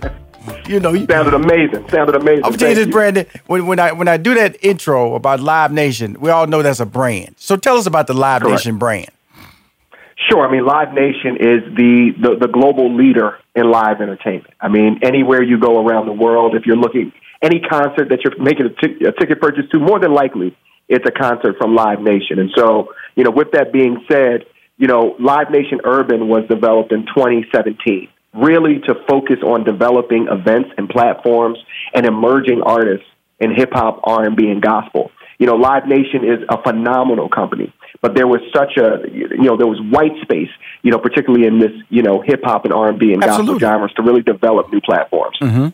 No, it's really interesting that you're saying that, because of the fact that, my history was Steve Harvey. So, I promoted all of his concerts when I managed him from 2000 to 2016. So, going into the venue, promoting the venue, getting the right acts, getting the right ticket price, because that's what I catered to. Before Steve became Mr. Family Feud, our audience was an urban audience. So, we selling out, different venues all over the country, and that was our audience base. And there is a particular way they have to be treated and they have to be promoted to. Tell us about it. Well, I mean, absolutely. I mean, you can't use a cookie-cutter marketing plan for a hip-hop audience than we may use for a pop audience or for a rock audience. There's a way that you have to cater to that audience.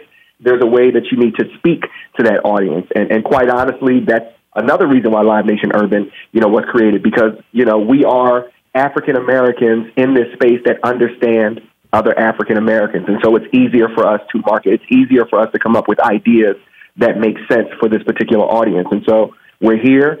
We're established, and we're really doing some amazing things going into our third year. Now, it was something interesting you said. He said strategic content partnerships for emerging, established, and classic hip-hop, R&B, and gospel artists. Let's talk about the emerging. What do you consider an emerging artist? An emerging artist to us, it's a couple things. One, it's an artist that may have just gotten signed to a label but doesn't understand what it takes to have a live touring career. Mm-hmm. See, there's a difference between going on stage and performing live and having a sustaining touring career. It's a bunch of artists that get up on stage and they may have, a year of success, but then after that year, what happens next when that audience dies down? What we try to do is really cultivate artists so that they have a core fan base, build those artists up from clubs and theaters. And so 5 years from that moment, they're now in amphitheaters and arenas, and, hopefully one day stadiums. It's about really developing artists and creating a sustaining career for that artist. Because quite honestly, 80 to 85% of an artist's revenue now comes from touring. Come on now. And so if that, aspect of their career is not solidified or is not strong, guess what? That artist, is not going to last long in a very, very cutthroat industry. It's really funny you say that because, I did the Neighborhood Awards many years. Steve and I did it honoring what we consider stars in the neighborhood. And we always had established talent. Like OJ's is established, Babyface was established, the New Edition. These are established people. So when they, like you said, they make their money on tour.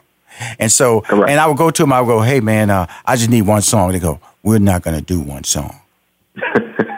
I said, the money's not going to change. No. From Charlie Wilson on up. And I always wind up having to give them 20 minutes because they would say this. They would say, look, Rashawn, what we cannot have happen is, because you're going to put our name up on a banner. You're going to put our name and you're going to promote us. We can't have somebody come in that arena and go, OJ's only did one song, man. That's messed up. He said, bad news travels fast. Good news stays with the people, and they may share it or they may not share it. And that's where you talk about established talent. Established talent have to hold on to their reputation, and because that's where they make their bottom line. That's right.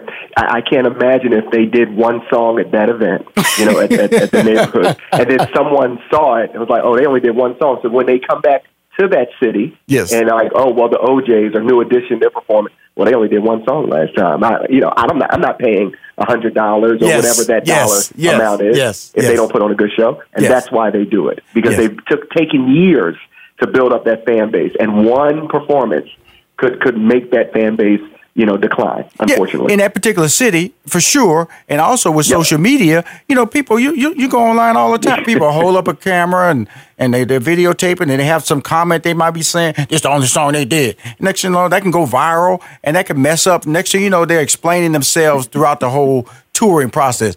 When they're doing a radio interview, no, we're going to do the entire concert. Who needs that headache? So with that being said, the reason I brought that up is that there has to be, yes, you have the Live Nation brand associated with you, but there has to be a trust factor put in place for you to get the talent, especially established talent, to work with you. Oh, absolutely. I mean, this is, yes, we have the Live Nation urban brand behind us, but ultimately it's about relationships. And I'll say this to your listeners. In any field you're in any industry you're in, I'll argue that 80% of your job is building, sustaining, and having trusting relationships with people. Because ultimately there are a bunch of people that can do what I do, but if we don't trust each other or work well together, it doesn't matter. And so relationship building is the fundamental, I say one of the cores or tenets of being in music or being in any industry, as I just stated. And so, yes, to your point, yes, we have the Live Nation brand, but they have to trust us and know that we're going to make sure that we put them in the best position possible to have the best produced, the most quality performance so that they can go out and give a great show to their fans. It's really interesting because, you really are talking about a lot here. When you're talking about classic hip-hop, okay, then you're talking about R&B, and then you're talking about gospel artists. Now, do you do anything with comedians? Not yet, but it's coming. Oh, I know it has to be coming now because that's. I'm starting to see, especially in Atlanta, State Farm Arena. Every time I look up every month, a big show is coming through town here, and so. But it's not. I'm not hearing Live Nation Urban tied to that at all. So that's definitely a market that's out there. And let me say this in regards to comedy. So we're building a brand. It's called Black Thought from the Roots. Oh, okay. Actually hosts a comedy event that we've had in Philadelphia. We've had it in the Montreal Comedy Festival. We've had it at the New York Comedy Festival. So it's a brand that we're building. But outside of that, we are definitely planning to get more into comedy as well. Sorry to interrupt you. Well, no. This is great. This is great information because of the fact that I'm just letting everybody know how you guys operate as far as and how you're taking a particular interest. Because I was about to slide over to the gospel artists.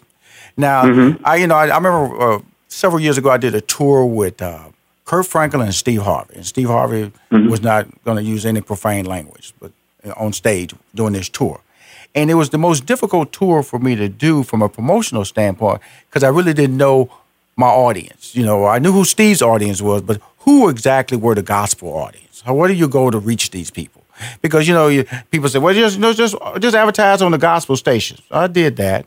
But it wasn't until I just advertised on just the regular stations that I got the response I had because of the fact that church people, everybody. Church people are church people. Church people listen to R&B. Church people listen to hip-hop. Church people are church people.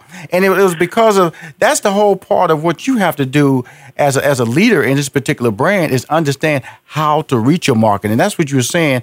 This is why it's necessary to have this particular brand under Live Nation, urban brand. Correct. And just so you know, so in the gospel space, to your point, we've actually partnered with Kirk Franklin for his Exodus Music and Arts Festival, which is in Dallas, Texas. Oh, that's my favorite. That's my favorite. Yes. Yes, sir. Yes, sir. In its third year, we're going to sell it out again this year, and we're looking to expand into other markets in 2020. And so, to your point, it's not only going, on the gospel stations. We actually go into the churches, but guess what? We're on the regular urban AC, adult contemporary station as well. Because the Jill Scott audience is also, they may be at a Jill Scott concert Saturday, but they're going to church on Sunday. So you can't neglect a certain, we're all, some of us have certain religious beliefs, but ultimately we're all people and we all love music. So, you can't, discern the quote unquote gospel audience from a traditional concert going audience because we're all going to concerts. Well, it's really great that you brought up Kurt Franklin and the concert festival that he does in Dallas in May, because I've been promoting it the last couple of years with him. So in a way, we've had a relationship, and I didn't even know it there, Brandon. How about that? which is a beautiful thing. Because my whole thing in establishing this brand of money making conversation was to create. It's about relationship, like you spoke about earlier. It's about connecting the dots and giving individual a platform, individuals like you, to be able to speak your brand, build your brand, communicate why your brand is important and how it affects a lot of people strategically, which is also part of your introduction, because that's what you're trying to do, create these relationships with entertainment that really reaches the core audience that's really demanding it, but oftentimes doesn't get it. Correct. And I think just to give you part of our strategy, and I think, I want to give a special shout out to the president of Live Nation Urban, Sean G, for really having the vision to have this. What we want to do is create opportunities for artists that may not have those opportunities. When you look at the festival landscape, for example, you'll see your Coachellas, you see your Bonnaroos, Lollapaloozas, but what you don't see, these festivals, they cater to every audience. You may have 3 R&B acts, you may have 4 rock acts, you may have 4 pop acts. It's kind of a smorgasbord of different, artists, but nothing that super serves a particular demographic. Right. So what we've done are create festivals, create events, create platforms that super serve emerging hip hop, classic hip hop, R&B, emerging R&B, gospel artists, emerging different platforms, different festivals for different artists. So now, in let's call it 2021, if I'm a hip hop artist, I have my own. You can go to Live Nation Urban and you can be on 10 events in a year, where in the past maybe you were hoping to get on 1 or 2 festivals or 1 or 2 different events and platforms. And that's why we were, really created to give opportunities for underserved audiences. Well, it's important you say that because gospel artists were really going back performing in mega churches a few years ago because they had kind of lost their voice in the arenas, and the right promoters didn't trust it or didn't do the right packaging to get them back out there being appreciated. And so it's important that you understand the brand, you understand the ability to be able to grow this brand. Now, you said a name right there, Sean G. It's the same Sean G from Philadelphia? Yes, it is. That's my man right there, Sean G. Mm-hmm. Many times I've worked with that young man selling our concerts. But come on now, that's your fearless leader over there. That's it. I love it, man. You know, been working with Sean since 2006 and helping to build, you know, what we have today. Oh, I'm gonna tell you something, man. A special individual. I know I used to come to Sean for talent, and he, you know, like I said, you know, I'm an emerging promoter, and I had an emerging brand, and he would work with me because I had the ability to play music on the air too. That helped the relationship as well. But he understood the relationship, and so to see that you have Sean G as the overarching visionary of this whole process with Live Nation Urban, it's congratulations, man. Congratulations. When we come back, I want to talk more about some more program projects you have. This app you have, this 12th annual Roots Picnic that's coming up. A lot more to talk about with my man, Brandon Pankey, Live Nation Urban.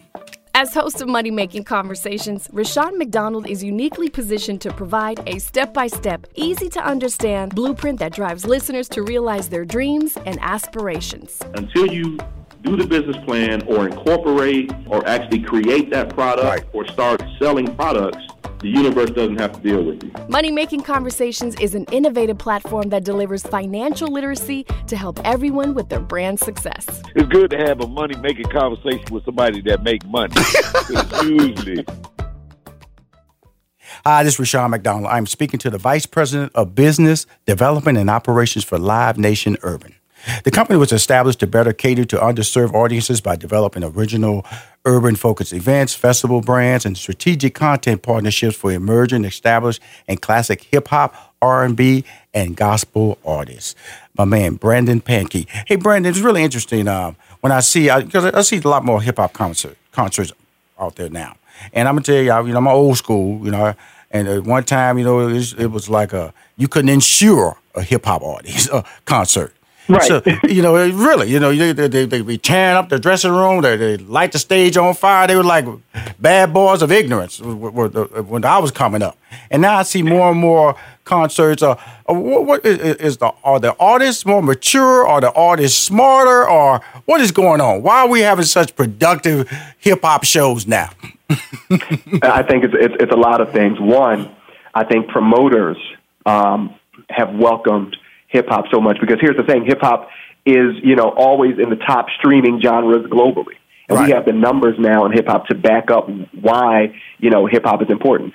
Two, if you go to, hip-hop, especially for younger hip-hop shows or concerts, that crowd is super diverse. It's not just, black folk out there. It's every race is out there, young, old, watching hip-hop. Mm-hmm. So there's money to be made in it. Three, there's just smarter managers. Mm-hmm. I think, the management teams now are so savvy and understand that each hip-hop artist, and artists in general, are brands. And so they're really building and cultivating those brands to really make them stand out. And then social media, hip-hop artists are now coming out with content. I've seen some artists come out with multiple albums or multiple mixtapes in a year, and that wasn't happening in the past. And so there's so much content. There's so much, you can see their personalities on social media, and promoters are so open to it. I don't see hip-hop necessarily going down from a show perspective anytime soon. Well, originally I enjoyed and I was excited about to bring you on the show was that, I always preach multiple streams of income. Multiple opportunities brings longevity, and, one check is cool, but hey, several checks, and especially checks when you're getting them while you sleep, is beautiful. Now, in addition to your duties at Live Nation Urban, you're also currently relaunching your app, the Tour Star? Yeah, so, Tour Star was an idea I had in 2011, actually, and I was, dealing with a particular artist on tour, and I was like, man, I wish there was a way that people could see, what we do, in a fun way. And so it's like, well, let's develop a music simulation game that talks about touring, taking an artist from, playing in his or her garage and making it to an arena-level superstar. And so we created this game. In 2014, it debuted in the top 10 on the Apple music charts. Did really well. Mm-hmm. We added Questlove as a partner in the game. and we're actually in the process of getting the company sold and then relaunching the app by the end of the year, kind of a version 2 with a bigger gaming company. So I'm excited about that. And to your point, it's really about doing, different streams of income. And I love music. Yes. But I think there are opportunities not only in gaming, but in content, besides the live space, taking music as kind of the hub and branching out into different areas. And that's what excites me about having the freedom and really working in a space where I have the opportunity to be an entrepreneur as well as work with Live Nation. So it's really the best of both worlds. Well, you're not only an entrepreneur, you're a manager. Yes. So let's talk about these titles here you got working on you. You're Vice President of Business Development and Operations. You're developing apps, and you're managing talent. So tell us about that last leg, because I know something about managing. Because I know that's a lot of people that title seems very simple, but managing, man, I'm telling you something. When that phone rings, you got to pick it up. You got to be a brother, sister, preacher, security, a loan officer. Sometimes you got to be a cook, buy a meal you weren't ready to buy. You got to be an enforcer, therapist. I forgot that. Hey, Brandon, I apologize. I should have started with therapist. Let me tell you, you know what? It's so funny because you have to be all those things. In fact, the artist I manage recently came out with her first single. Her name is Brianna Cash. She signed to in a joint venture with Interscope and a super producer named Pop Wanzel. She's from Philadelphia as well. And, she's a phenomenal artist. And she'll tell you, I did not want to be her manager. I said management is an 82-hour-a-day job. I didn't have the time to do it. And I kind of just fell into it. And she now calls me her brother/dad. Yeah. And it's because you care so much about the artist or artists that you're working with from the managerial side. I couldn't leave her now if I wanted to. Right. Because I understand the value of who she is as a person and my value in her life and making sure she gets to a certain place in her career, and not just in her career, but I actually care more about, her personal life than I do the career. I think the career stuff is going to happen because she has a label behind her, because, we have a smart team with her, but really making sure on a day-to-day basis she's okay, because I think that gets lost in the careers of every artist. That gets lost in the careers of executives of any industry. I think we really, and I'm kind of diverting myself, but we really need to focus on mental health for individuals, because I don't think we pay enough attention to that, especially in high stress jobs and careers. Absolutely. And I liken bad managers to bad parents, because that's right. These individuals who trust us, who come to us, or we come to them and we convince them that we're the right person to steer their career, to keep their life right, to make sure they're talking to the right people, showing up. Because especially with social media, you got to be you got to monitor social media, you got to monitor the post. So much that goes into your head, and some of the stress that you have to take on, and then to stay level-headed about it and being able to deliver an answer. That's the key too, being a manager. When they ask you a question, don't stutter or don't go, I'll be right back with you.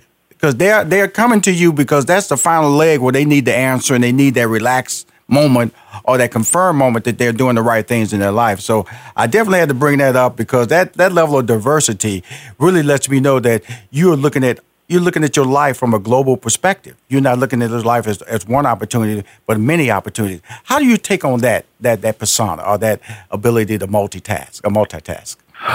I think I've just always had that ability. I knew that, probably at this point, if I was just doing one thing, I would probably lose my mind, because that's not who I am. Like, I want to learn and I want to be a part of so many different things within entertainment, and, something we didn't touch on is, hey, I'm also, a part of a nonprofit where we teach students about the business of entertainment, because it has to be, to me, it's very holistic.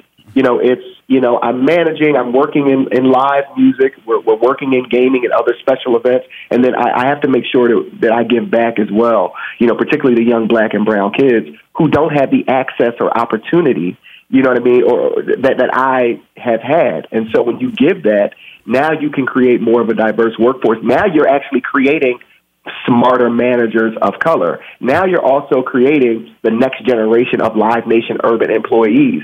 And so it comes full circle. So to that point, I wake up knowing I want to be great.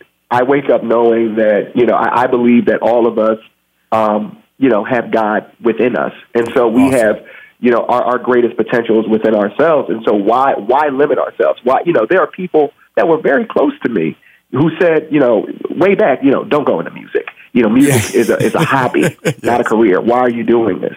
Right. And you have to all the time, believe in yourself. Because if you don't believe in yourself, what's the point? What's the point in doing any of this? Yes. And I think that's how some of us get lost sometimes, because we lose that belief in who we are and the things that we're great at. Well, it's really fun that you brought that up, because, I love IBM to be a stand-up comic. So you understand the questions and the doubters that came out about that little career change. But what happens is you can't ever ask anybody about it for advice about your decision if they are not living that lifestyle. In other words, if somebody's in banking or somebody's a IT person, don't ask them about you changing your career into entertainment. They will revert to what they know. And and if they don't know, the thing that annoys me most about people, instead of saying you should seek that out or seek advice from somebody who can answer that properly, they're answering and go, I don't think that's a good idea. Yep. How you gonna make money? Are you sure? I heard. Then I heard coming in. As soon as somebody say I heard, walk away, run. Because then now they just gossiping. Now they just delivering rumors to your potential career change here. But I wanted to tell you this, Brandon. I wasn't going to forget about the DASH program, because that's about balanced life. And that's why I always talk about on this show with my guests, about that balanced life and the ability to give back. Because I give back at my university with scholarship programs and things like that. So the DASH program he's talking about is Destined to Achieve Successful Heights program, which prepares music education opportunities for students in high school throughout Philadelphia. So that to me gives me a full 360 about you. And I think that's important. I think that's a blessing. And you should always announce that, my friend, because that's important that you understand you're in this business to make money. You're in this business to develop a career. You're managing people. You got apps. You savvy. You're articulate. You're intelligent.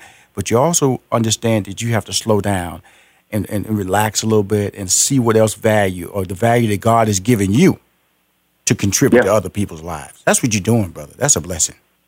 No, thank you so much, man. And I'll tell you, one of the bigger stories, about DASH for me was working with a young man who had actually dropped out of school. And he, came to we had an after-school program in Northwest Philadelphia at a facility. And he would come there every day, even though he wasn't in school.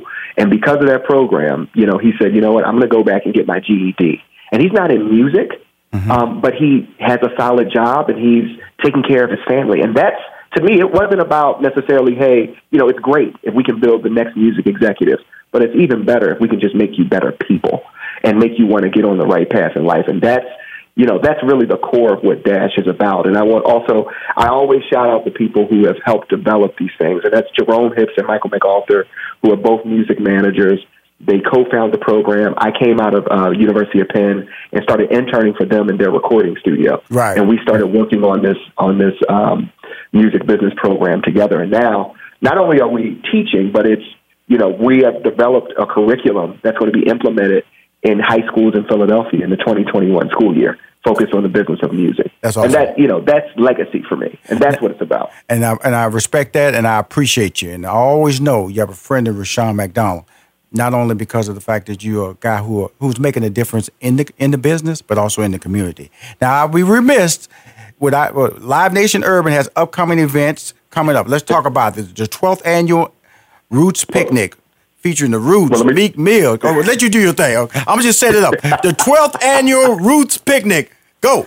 Well, let me tell you, it's the 13th annual. We sold 25,000 tickets last year at the 12th annual. This year we expect to sell 30,000. Saturday, May 30th in Philadelphia. It's going to be a phenomenal event. We have, everyone from Meek Mill to Thundercat. We have the Reed podcast, Questlove Supreme podcast. We have the Baby. We have such a diverse palette of artists that are going to be there. Raekwon and Ghostface, Black Thought. I mean, it's a phenomenal festival. It's really, we call it a slice of Black culture, within Philadelphia. And we have folks all the way from D.C., New York. Everyone comes down. It's going to be about 30,000. It's phenomenal. Is this a single-day event? Single-day event. And it's just going to be crazy. We have another event, which we call the largest gathering of millennial African Americans in the world. It's the Broccoli City Music Festival in Washington, D.C. Shout out to Marcus Allen and Brandon McCarron, who helped really found this and put it together. And Live Nation Urban partnered with these two brothers, and it's again another festival that's sold out already. It's May 9th, 30,000 people, really touching on young millennial African Americans. And, we have Megan Thee Stallion and Roddy Ricch, the Baby, a lot of acts, Ari Lennox, just a phenomenal lineup. That's a one-day event in Washington, D.C. as well. We have the Exodus Music and Arts Festival with Kirk Franklin, Leandria Johnson, Donnie McClurkin, the reunion of Mary Mary. That's, Sunday, May 24th in Dallas, Texas. And we have a slew of other shows and partnerships that we are announcing very soon. So I'm excited about what we have and what we've done since 2017. I think we started with maybe 9 or 10 shows in 2017 when we started, and now in 2020 we'll have about 50 shows. So that's the power of what this brand has meant and what it's really done. Particularly in I would say in Black and Brown communities in music. Oh man, congratulations! And I know you slipped in that. The reunion of Mary Mary. Now, that's pretty big. Now, you kind of slipped that in. Now, that's pretty huge. I didn't mean, I was trying to get through it all, but that's why Exodus was phenomenal this year. Yeah, that's huge right there, the reunion. Yes, sir. Mary Mary got Morning Drive, Erica Campbell. That's my girl. Again, thank you for coming to my show, Brandon. I appreciate it. You know you got a home now. This is a journey. I appreciate that. This is a journey. Thank you for having me. It was an honor. Awesome. If you want to catch any more episodes of Money Making Conversations, go to moneymakingconversation.com. I'm Rushion McDonald. I'm your host.